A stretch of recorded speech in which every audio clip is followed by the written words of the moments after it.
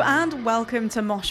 I'm Ellie Kumar and today I'm joined by Nathan, 1/3 of Newcastle's own 1080 Trees. I play guitar and I sing. Chief songwriter, I think the other two lads wouldn't mind me saying that. What more else is to say? We put some riffs together, we put some nice melodies together and we make some 1080 music. Amazing. Yeah. So, can you start off with, tell us a little bit about the name. What's that about? I think it was 2015 or 2016 Glastonbury Festival. Me and a friend of mine were there and he'd maybe took something he shouldn't. Was, a bit spaced out, shall we say. Like at one point I went up to him, I was like, "Are you alright, mate? You know, do you need anything?" And he was like, "Yeah, I'm grand, yeah, really good. I'm seeing isosceles grass and 1080 trees." And he pointed at the grass and pointed at the trees. And when he said 1080 trees, I was like, wow.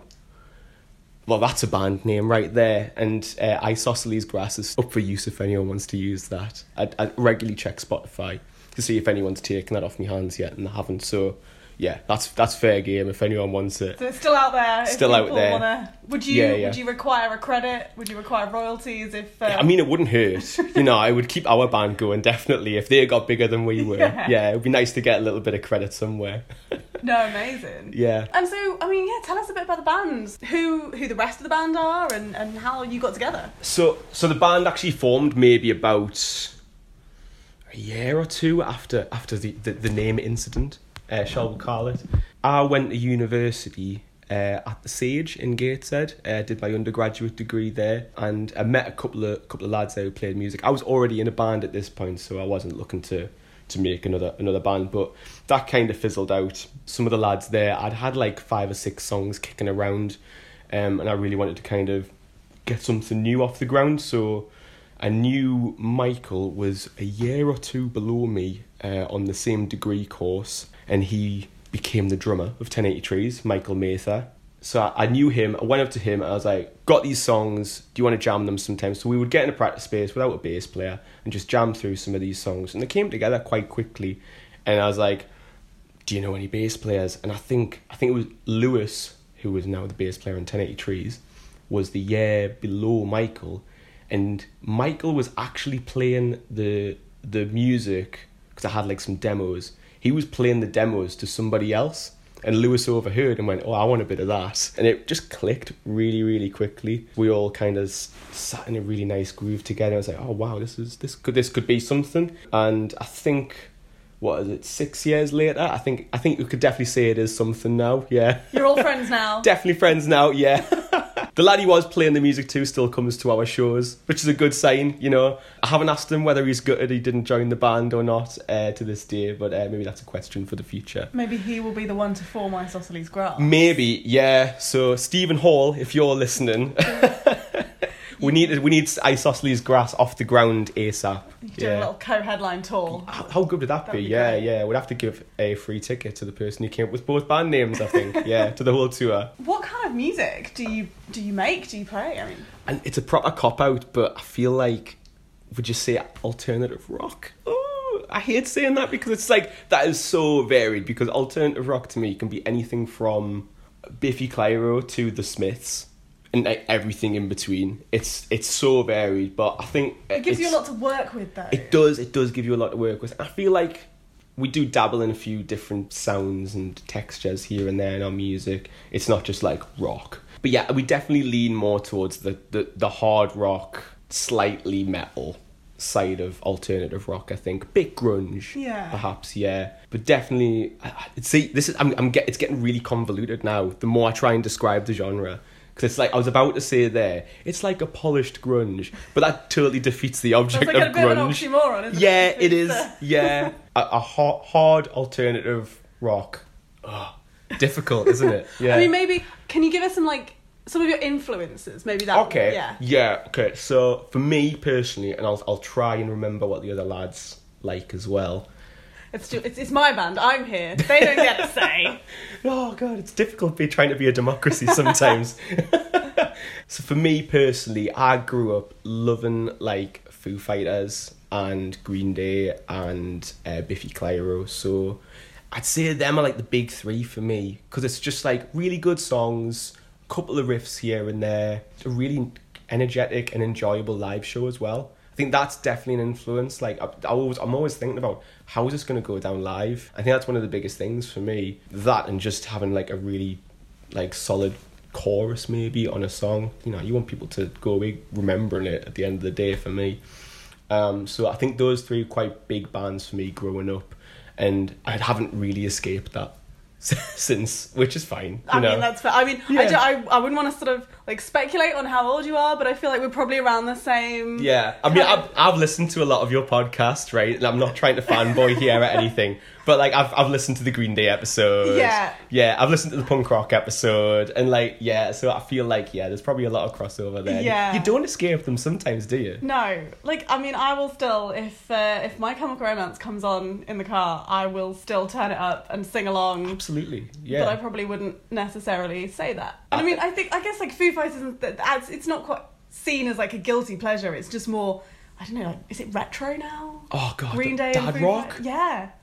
We do joke that we're dad rock, like, a lot of the time. Like, we say like all the dads come and see 1080 Trees and they love it, because like all of our dads in the band absolutely love what we do. And like, don't get us right, my mum really likes what we do, but she's got a favourite songs, whereas my dad's just like, yes. Yeah. And Lewis's dad's like, yes. And Michael's dad especially absolutely loves us. I think we've joked about like our first album's going to be called like Music for Dads. Yeah. No, I think that works. Yeah. A little bit tongue in cheek, you know. Know your target audience. Know your target audience, yeah. A lot of bands don't know that. What else would we need to target in that case? Like, where do dads congregate? Or do dads congregate at all? B&Q. So we need to target the playlist in B&Q. Yeah. Home base.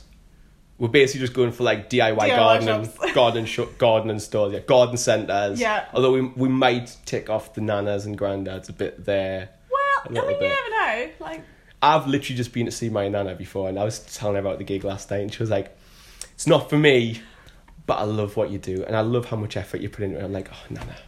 So what about the other guys in the band? What their influences? Oh, you see, if we had Michael here, he'd be like, jazz, and I'd be like, be quiet. But no, Michael does so much stuff. He's definitely the biggest musician in the band, Michael, I would say. I've been in other bands before whilst I've been in 1080 Trees, and I've done like covers bands and stuff. Lewis is in covers bands as well, like just to get a bit extra coin in that, and he does just really enjoy it because he plays in a band with a really nice group of lads. But Michael does like bluegrass and jazz and soul and what else do you do? Like psychedelic stuff and all sorts. I do worry sometimes if he's going to get back and just not be hitting the drums hard enough anymore, but he always slays it. He's always good. He always comes back in tip-top shape. I think Michael I wouldn't want to speculate on his influences, but they'd probably be in those kind of genres a little bit. But he also, again, loves like Biffy Clyro and Enter Shikari and Royal Blood, bands like that. Just the big riffers, I think, as well. Lewis is the very more straight down the line hard rock kind of guy, which is great because he gets up on stage, puts his bass on, and you know you're going to get just a solid show out of him because he's just no messing around. Big tone, he's doing something big and nasty sounding all the time, and that's just what he does. He knows what he's good at and he does it really, really well. But he's got me into a few bands, like he got me into Thrice. We would drive to do shows and stuff together because I didn't have a license for a bit, but he did, so. And we'd always have to be everywhere is to be nowhere. Yeah. Really, really, like, you've done an episode on just like start to finish good albums, haven't you? Yeah. Yeah. This is one of them for me. Yeah. Yeah. So like, would that be your pick for like a perfect album all the way through? One of my picks for a perfect album. Yeah, like Hurricane, Blood on the Sand, The Window, Wake Up. Oh, it's all really, really good. Black Honey. Brilliant. 41 minutes. Honey, I remember Black Honey. It's like a perfect length as well. I feel like half an hour is too short. 40 minutes is like the sweet spot for an album. Yeah, it doesn't outstay its welcome. Unbelievable. I think for Lewis, Thrice, he likes Royal Blood as well. He went to see them at the City Hall recently. Said they were really, really good. Again, I feel like the band which kind of we all agree on, which we wouldn't skip if we were all in the car and it came on. It's probably Biffy Clyro. Yeah, you need like a core. I think Biffy or our band, yeah. Because me and Michael like Foo Fighters, and Lewis doesn't mind them. But Lewis once said to me, I kind of feel like Foo Fighters verge on being a bit Nickelbacky. And I'd see where he's coming from. I don't get us wrong, but at the same time, like, that cut me to my soul. Like, I I mean, I wouldn't go maybe that far. Ellie, are we going to fall out right now? I like the Foo Fighters a lot. Yeah. And I've seen them mainly at festival. I don't think I've ever seen them like at their own gig, but they've always headlined when I've seen them, so it's always been like a big show. Yeah. And they are brilliant live. Dave Grohl is amazing because I love Nirvana. Same. I do like Foo Fighters, but in the same way as it's a bit dad rock. Super dad rock. That's fine. And I mean, like... Be your dad. Yeah. It's I like okay. old bands. Yeah. Like, my favourite band is Sabaton, who are... I was going to say, I need to talk to you about Sabaton. It's only old men that like Sabaton. So, I get that. But yeah, I can see why people feel like maybe Foo Fighters are not as trendy, not as cool. Yeah, and to be honest, I think that actually works in their favour. By not being cool. I would hate to meet them though, because I would just be like super starstruck and I wouldn't know what to say. I'd just be like, I love you. I once had a dream that I met Dave Grohl and he was really nice. Yeah. But we were trying to take a photo and every time my camera didn't work and I was following him around this like event. It was like a conference room. You know in like dreams when it's... It was like a conference centre. And me and my friend were like, there he is, right. And he was, every time we went up and said, can we get another photo? He was lovely. Yeah. But in my dream, I was so embarrassed. And I woke up going, oh my God, this is the worst day of my life. What have I done? I've embarrassed myself. Actually like worse than being like in a dream where you're in a public space naked. Yeah. Yeah. Embarrassing myself. I think I would find that more embarrassing as well. Yeah. And also, I don't know why I think this, but I feel like he might have a short fuse. Do you think? I think he might have a secret short fuse. Yeah, he keeps it hidden. But yeah, Lewis, you're wrong. They're not like Nickelback. Yeah. For the record. Absolutely would not go that far. Although saying that, Nickelback have some catchy tunes. Well, again, I know that you think this. I don't mind Nickelback. They do have some slightly offensive songs, but I also think they're super inoffensive. They're like the Coldplay of the hard rock world. Yeah. And I don't mind Coldplay. People give them such a rough time. Yeah, I don't mind Coldplay. Don't mind Nickelback. They can both stay. Yeah. That's going to be the clip I'm going to take out as the headline grab. I don't mind Coldplay. I don't mind Nickelback. Yeah. I'm very indifferent. It's fine. I think this is where the dad rock element comes in because you're to 1080 trees. Yeah, you're really embodying the. It's just nice. They're just having a nice time. Yeah, it doesn't bother me. It's fine. Why is this so offensive to you? Yeah, just get on with your life. Obviously, I know you are sort of based down in Sheffield at the moment, but the band is from Newcastle. All Geordies. Yeah, Geordie boys. Well, so what's it like? What's it been like for you, kind of getting started in the Northeast and getting your foot in the door in the scene here? That's a really good question because it's been very gradual, which is fine. Don't mind that. I think it's better that way. So whenever we've got a gig, we always make sure there's another one in the pipeline somewhere like down the road, so we know that we can promote the next one at the gig we've just done.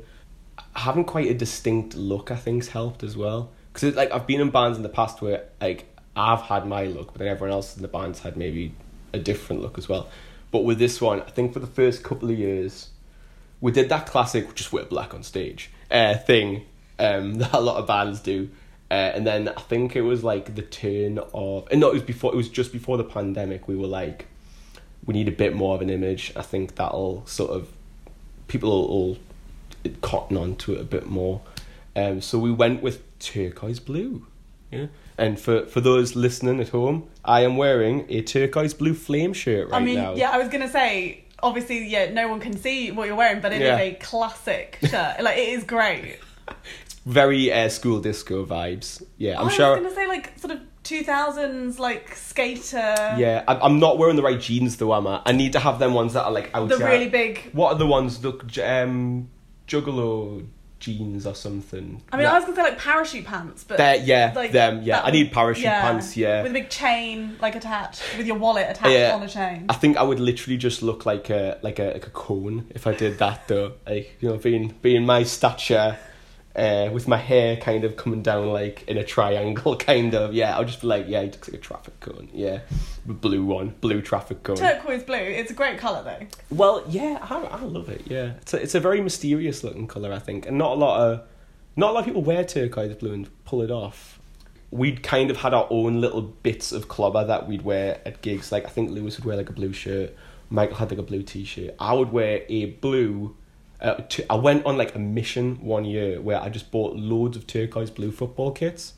So I've got like some proper weird teams. So not a specific team. No. Just, that one's turquoise, right? We'll have that. Yeah. Like there's a shop in Manchester called Classic Football Shirts. And they rip your eyeballs out, like price-wise. It's disgusting, some of the prices on some of their shirts. Don't worry, I'm not looking for an endorsement. So, I mean, I think I got a Freiburg FC one from there for about 20 quid. It's not even their home kit, it's like their third kit that they would wear if everything clashes bar this. After lockdown, I was a bit like, I want us to look a bit more like a gang. A bit more like all of us just wear the same thing. We get on stage and everyone's just like, whoa, this is a bit out there. What I did was I got 3 white boiler suits from Dickies, and I bought like a tub of turquoise dye, and I just chucked them all in the washing machine with this dye. When they came out and they were so bright turquoise, it was brilliant. And then I remember taking them to the lads and just going, this is our new image, and they were just like, this is sick. This is so good. Can't wait to do this. At least that's how I remember it. They'd probably tell me we did not like this at all. We hated it. Just like, you've got to wear these. Like, I don't know how Slipknot do it, because have you ever wore a boiler suit? Yeah. They're hot. They are the definition of boiler. Also, for girls, it's a fucking nightmare. I can imagine. This is why I don't you don't see many girl bands in boiler suits. We've found it very difficult wearing them on stage in the past. We always seem to bring them back now and again. I think it's when it gets like autumn time and it's like, it's a bit nippy. Not thinking it's going to be boiling in the venues. Yeah. Like, we've brought it back a couple of times wearing the boiler suits, because I feel like, because it was like the first image that we had, we've always kind of like felt like we can bring it back, and people are like, yeah, the boiler suits are back. Which has happened a few times. Yeah, people have been buzzing when we've came on stage again in the boiler suits. But we're 3 very, very hairy rock dudes. So we're wearing like thermals already before we even put the boiler suit on. So and how does the movement work as well? Because I mean, if they're not move around, they're not that bad, like restriction wise. Yeah, I feel like we've got to watch what we eat around the time that we're gonna eat, like wear the boiler suits, because we've had them since like 2021, so we've had 2 years of phasing them in and out. There's been times where I've been like, oof, I need to really watch what I eat if I'm planning on wearing this in a month's time. For the most part, like, they're not that bad restriction wise. I mean, you see Slipknot doing their stuff. I mean, they've probably got like tailor-made ones with a little bit of stretchiness in the legs and things like that. Ours are just like straight up work boiler suits, no ventilation or anything, so it gets very, very hot in them.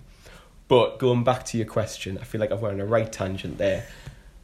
That kind of stuff's really helped us kind of like build a fan base, I think, and build a community.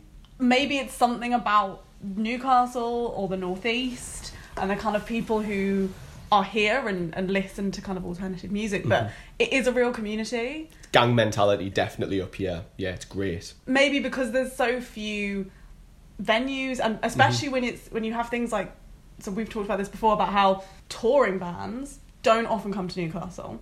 You see, I take... Okay. I'm not sure about that, as someone who lives in Sheffield now. Newcastle gets it pretty good.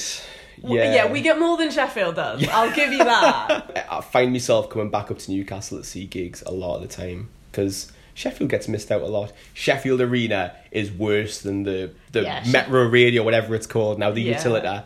Sheffield Arena is worse. And it's not because the venue's bad, it's because it's miles away from the city centre. Went to see Pulp there the other week, and like, it's been a long time since I've been at the arena, and getting back was just, I think we spent with £35 on a taxi. Yeah, mental. Yeah. Wow. It's so far, it's practically in Rotherham.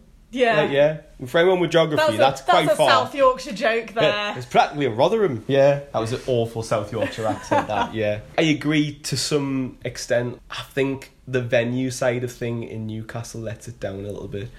I think it needs a new arena. There's a lack of like mid-sized venues. Yeah. Yeah. I think, do you know what Newcastle's missing, which Sunderland has? An independent. Yeah. Independent is one of my favourite venues in the Northeast. Like, hands down. I think it's an absolutely brilliant venue run by fantastic people. That size venue is what Newcastle's potentially missing. The kind of venue that I could have put on like a Holden Absence like a few years back. 'Cause they put them on, and I was quite surprised that they played there, but packed it out. But I don't know where like that size alternative band would play in Newcastle now. Yeah, I mean, I agree. Yeah. That was the sound of agreement. This is the problem when we all agree on everything. I know, yeah. You can be indifferent and you can agree. Yeah, it's nice when this happens, yeah. I won't name them, but there's venues that I really, really don't like in Newcastle especially. There's so many factors. It's like the load-in for bands is terrible, or the shape of the room is terrible, or they just haven't put any thought into like the sound in the room at all.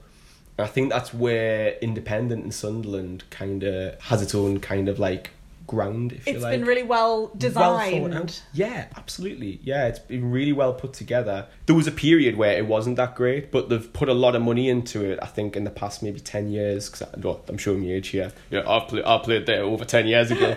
But they've put a lot of money into it, in like the sound system and just the overall layout of the venue. And it's class. Such a good venue. Up the Mackhams. Never thought I'd say that.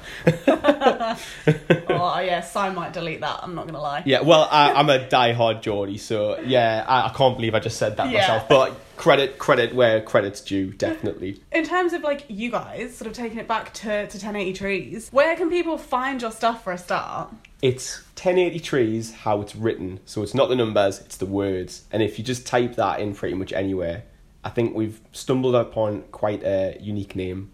Thank God. It'll normally come up because we're on all your good social media sites. We're on your Facebooks and your... Yeah, should I say the Facebook? Like a proper dad rock. Obviously. Dad rock guy. The Facebook, the Instagram, the Twitter. It's not called Twitter anymore. Yeah, we're not going to call it the new thing. No. It's Twitter. We're on Twitter. Threads. That's a new one. We're on that. Yeah, we're not on Threads. Oh, you're not? No. Yeah. I'm struggling with it. I'm really struggling with it. Don't get us wrong. I will get there. TikTok. We're on TikTok. We are on YouTube. Spotify, is that? Spotify. Yeah. Oh, yeah, okay. So the streaming services as well. The important bit, the music. Spotify, Apple Music, Bandcamp, because we get a lot more money from Bandcamp if people do enjoy the music enough to actually own it. Do you remember when it was just MySpace? Yeah. It was awful. I mean, I loved MySpace. I loved MySpace, but at the same time, I could never get me head around like doing all the coding in it and stuff. Oh no, I didn't do it. I got other people to do it. Yeah, same. Yeah, I want this. I'm still very grateful to the people that did it, and I must have annoyed them something rotten. The amount of times I go, I just need to change the song in it, or can you change the background to this, or whatever. And then Bebo. Was that just... Bebo, yeah, Pixar. No, I never had that one. It was Pixomic. I can't remember what it was, but that was an interesting one. But it was them three then. Yeah, that was it. And no more. No. Things have moved on since then. They absolutely have. I'm nostalgic for MySpace, but for different reasons to actually being on MySpace. Yeah.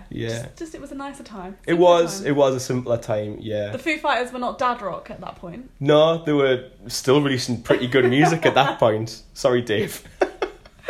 I mean, look, if Dave Grohl is listening to this... We're in the money. We're in the absolute money if Dave Grohl is listening to this. Even if he slanders the podcast, it's like, people know who we are. So live gigs, what's going on next? So we've got a big headliner at Xerox in Newcastle, down on the quayside. We're doing that on the 7th of October. Which we're really excited for. We've still got supports to announce for that, but I'd recommend getting your tickets now because it would just make me happy. And around that time, we haven't announced this yet, but we're going to do a little tour. So we've got a new single coming out in October, and we're going to do a tour around that, which we're very excited for. Amazing. Yeah, looking forward to that.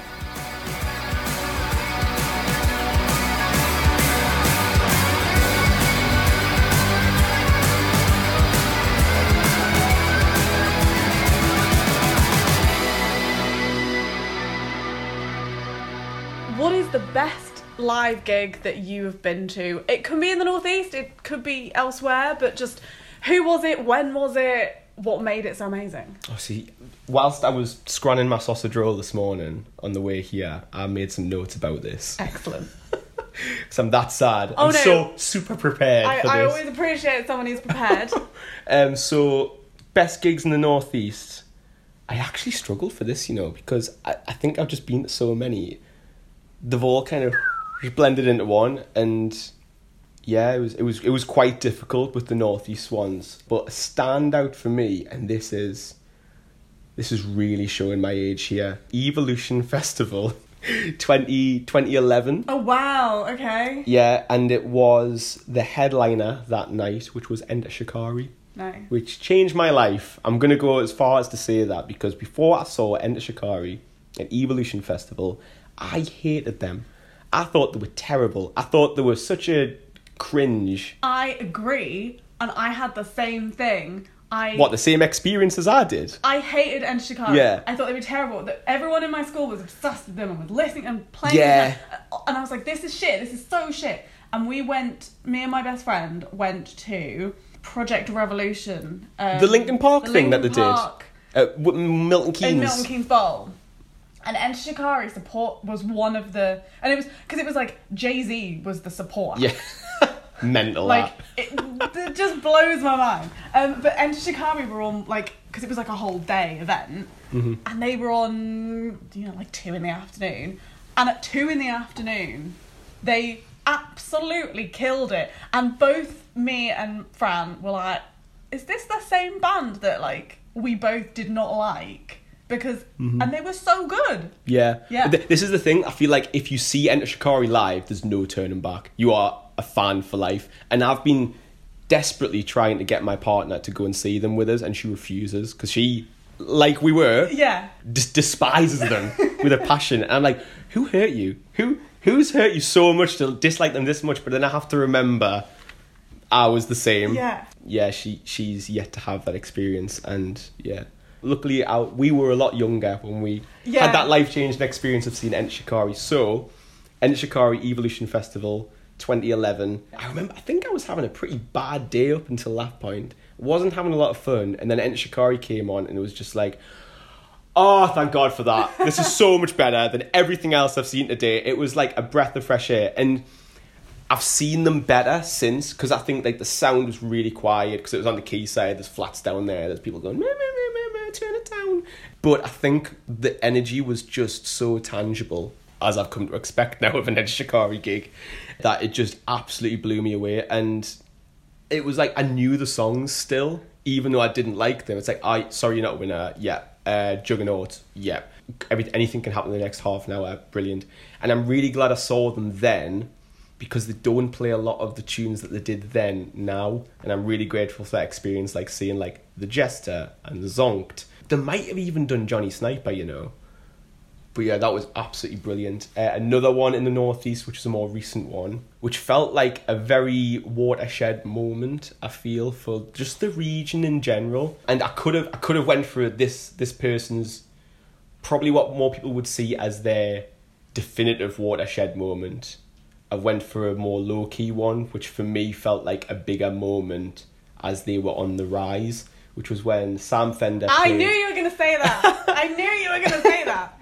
I build it up too much there. Yeah. When Sam Fender played Newcastle Academy in 2020, I think he did 4 nights, and I can't remember what night. He did something crazy like that, which for a man of his fragile vocal cords is quite a lot. Yeah, no offence, Sam. I think you're brilliant.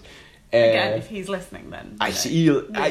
Come on, Sam, slag me off, come on. I can't remember which night in that run it was, but it just felt really special. He's a bit younger than me and the other lads in the band are, but you can't help but be dead inspired by that. Like seeing somebody from the area, granted playing very different music, just absolutely killing it on like an international level. I was at his gig at St James's Park earlier this year, but I still think for me, that time at the O2 Academy was just brilliant. And he finished on Dancing in the Dark by Bruce Springsteen as well. And he is the Northeast Bruce Springsteen. He is, yeah. I call it boss wave, because I feel like there's a few bands who do that kind of stuff now. I think The Killers started it with absolutely. Sam's Town. Yeah, which is one of my all-time favourite albums. Again, a back-to-back start-to-finish perfect album, Sam's Town. It's better than Hot Fuss. A lot of people would disagree with me on that, but... this is my take. It hasn't got like the big singles on, but it's a brilliant album, start to finish. And Bones, Read My Mind, Uncle Johnny, class album. Sam Fender at the O2 Academy, which is no longer the O2 Academy as well, which in itself is like quite a nostalgic thing, given that was only 3 years ago. That's mad. Really, really happy memories of that.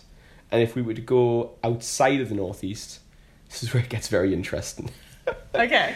2007, Edinburgh Meadowbank Stadium. first time ever seeing this band, the Foo Fighters. I'm not going to tell you my age then, because that would mean you'd know how old I am now. Work it out. No, not doing that. No, you'll realise how old I am. I mean, I've already probably established how old I am, but you know.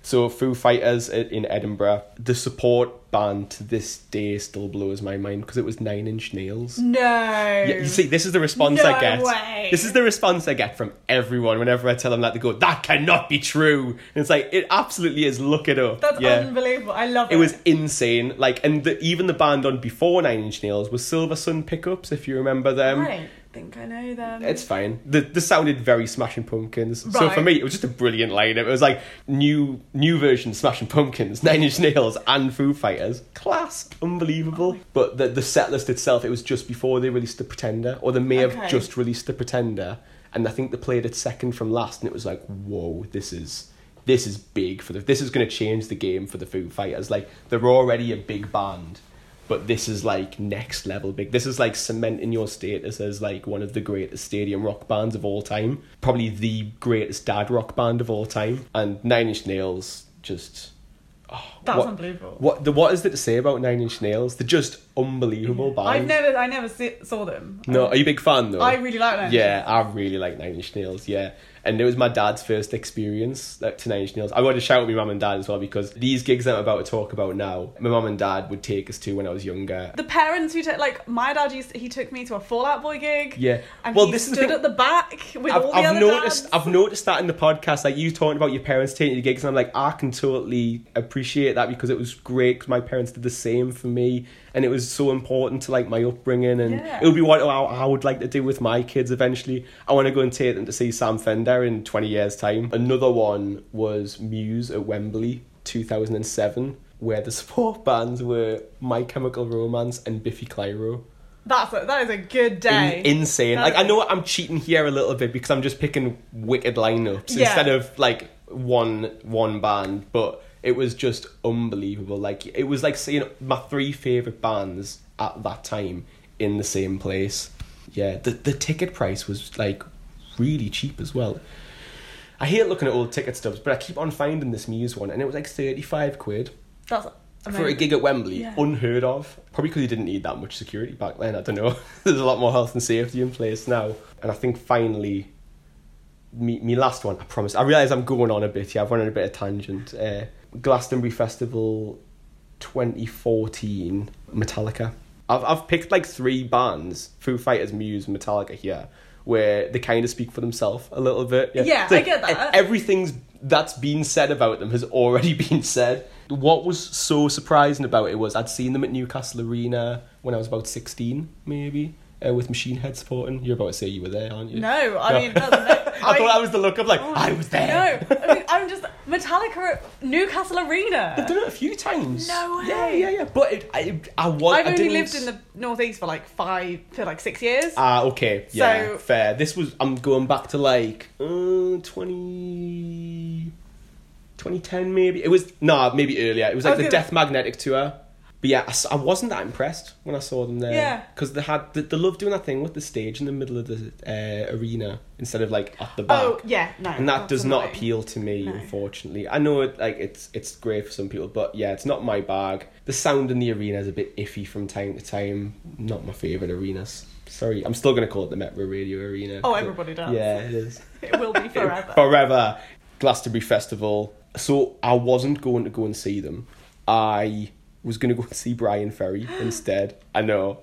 Sorry. No, I know. Yeah, I'll have to make sure my mum's not listening here, because she is the biggest Roxy Music fan on the planet. She loves Brian Ferry. Every opportunity she gets, she goes to see him. And like, I like Brian Ferry. I dig him. I think he's got some good tunes. We had to walk past the Pyramid stage to get to where Brian Ferry was playing. All I heard was and it's like, I'm not leaving here. I'm staying here for the foreseeable. And I was like with loads of my mates who weren't Metallica fans as well. They're more like indie kids or whatever. And all of us just had the best time like watching Metallica. It was just just great vibes. And I think they'd been slagged off quite a lot, like proper slandered in the lead up to Glastonbury Festival, because like, you don't have metal at Glastonbury. They just absolutely killed it. The crowd was actually really big for them. Yeah, I think a lot of people had went just to see how it went. I've only ever seen Metallica at festivals. Right. So we saw them at the now defunct Sonosphere Festival. That's a shame that's not which was brilliant. Yeah. Honestly, it was I've seen the lineup posters, yeah. So we went the year that it was the Big Four. Yeah. And then we'd been the year before when it was Iron Maiden and Rammstein.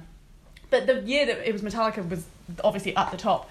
And I didn't know a lot of Metallica songs at that point. So that would have been 2011, I think. And I didn't, because I'd been a very, like, emo kid, didn't really listen to a lot of metal. I think the most metal I listened was, like, Bullet for My Valentine. It's pretty metal still, yeah. Yeah, but it was very much, like, that was the cusp. And then... Yeah. Like, it's emo-tinged metal. Yeah. And then it was, like, yes, it was, like, Metallica and... I'm trying to think who else was on... Like the Big Four? Yes, there was the Big Four. Megadeth, Slayer, Anthrax? Yes, it must have been Anthrax. Yeah. But that's a lot of thrash metal, by the way. It was a lot of thrash metal. And me and my friend were both a bit like, so we don't really know what this is going to be like. And we loved it. I mean, not all of it. Mm-hmm. I'm still not entirely sold on Anthrax to this day. No, yeah, like, it's definitely the Big Four that goes... Well, for me, personally, Metallica, Slayer, Megadeth, Anthrax, in that order, I think. And even, I think Slayer and Megadeth are interchangeable. Yeah. But... we saw Metallica and I was like, this is so good. Yeah. Like, I knew, like, 2 songs and that was it. And I said, but no, this is amazing. And then we saw them at Download, like, just, like, a couple of months ago. Yeah. And again, I only went on the weekend. I didn't see the Thursday night set. And I remember arriving on Friday night at, like, midnight going, right, what songs did they play? Which one? Have they played this? Have they played... So I was like, that's fine. Yeah. And they were so good. And you know, because they're not young men anymore. They are not young men, no. And we've seen a few bands that are, like, older, and it's been like, oh God, you can't really sing anymore, can you? Oh yeah. Metallica, James Hetfield can still kill it. Yeah, he's got that, like, just, like, growl to his voice, and it a lot of people for that gets a bit kind of hoarse or a bit kind of strained. Yeah. For him, I don't know how he's doing it. It's like still so good. Yeah. He looks like the Colonel from Kentucky Fried Chicken now. or the lion from Lion, the Witch and the Wardrobe. Yeah, whichever one you want. But he really does. God, Colonel from KFC, dear me. Anyway, yeah. Sorry, I've totally derailed this. I'm not going to be able to stop thinking about James Hetfield as the Colonel now for the rest of the day. Now we'll look at a Kentucky Fried Chicken sign again. And like, it goes to show when you go and see... I think Guns N' Roses suck now. I'm sorry if you don't. They really suck now. And they have sucked for so long. I've never been a massive fan of Guns N' Roses, so you can say whatever you want, really. Yeah, I think they've got some brilliant songs. I think, like, The Greatest Hits... The Greatest Hits is the best album. I do wonder, were they ever good live? I mean, I've never actually seen them live. So I saw them in 2003 or 2004 on the Chinese Democracy tour before, and then they released Chinese Democracy like 5 years later. They came on stage an hour and a half late. Yeah. And it's just Axl Rose. It's not the rest of them. It kind of put me off going to gigs for a long time, I'm not gonna lie, because I must have been 11. Oh, no! You've done it now. I've done it now. I think I was like 11 at the time, and that was really rough for an 11-year-old to... I think I stayed up like past midnight watching like rock music, and it was really good, but I like my sleep. I love bands that don't do encores. Don't waste time. Just finish the set. Yeah. And then we can get the train home. Ooh, when I saw Pulp the other week, they did 2 encores. I was like, come on, guys. We're a long way from home right now, but it was still really good. Yeah. I let them off. But I do feel like the encore is a dying art. And I'm glad it's dying out a bit. I see less and less bands doing an encore. Yeah. People were shouting for another song off us last night. I was like, no. But we played them all. We're done. We hadn't, but it was like, leave them begging for more. Yeah. They'll come to the next gig. Sorry to anyone who wanted another song last night. But no, I agree. Like, I like it when things run on time. If you play over an hour and a half, you have to make that extra half an hour that you're going to do up to 2 hours really stand out for me. I don't think there's anyone I'd want to listen to 3 hours worth of the music. Not even mine. I wouldn't want to listen to 3 hours of my own music. You know, that's rough. It's really rough, you know. You want a bit of variety, spice life in there. Come on. Can you think of anyone? Si and I have had this conversation that, like, both of us, we don't really like listening to albums. We prefer... Okay, right. Whoa. Like... Okay, I'm out. Right, I'm gone. It's me leaving. I'm out of here. No, like, I I'm mean, old school. We will still listen to, but, like, I mainly do, because even back in the day when I used to make, like, burn my own CDs. Love it. They would always be mixed CDs. It would always be... Yeah. Different artists. Hey Dad, I've made a CD for your car. Literally, because that's all I had a CD player in my car up until 2019 because I had this old Renault Clio that just had a CD player in it, and so I would burn CDs off my computer. Yeah. It's up and it was only recently that I stopped having a CD player in my automobile. Yeah. Or I've drive a van now. Yeah. Classic dad. Classic. Oh, super dad. Hang on, what was the question? I've lost track. I don't know. We started talking about camper vans there. I've absolutely lost my train of thought. I'm so sorry. CDs in cars. Yes, burning CDs into cars. Yeah, it's a lost art, I feel now, because people have Spotify and they don't understand.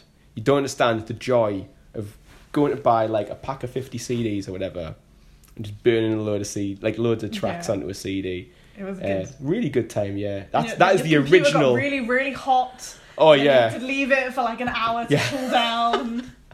It's like it's the original playlist. And you could give them to people. Yeah, mixtape. Yeah. This is a little bit of me that I'm giving to you right now.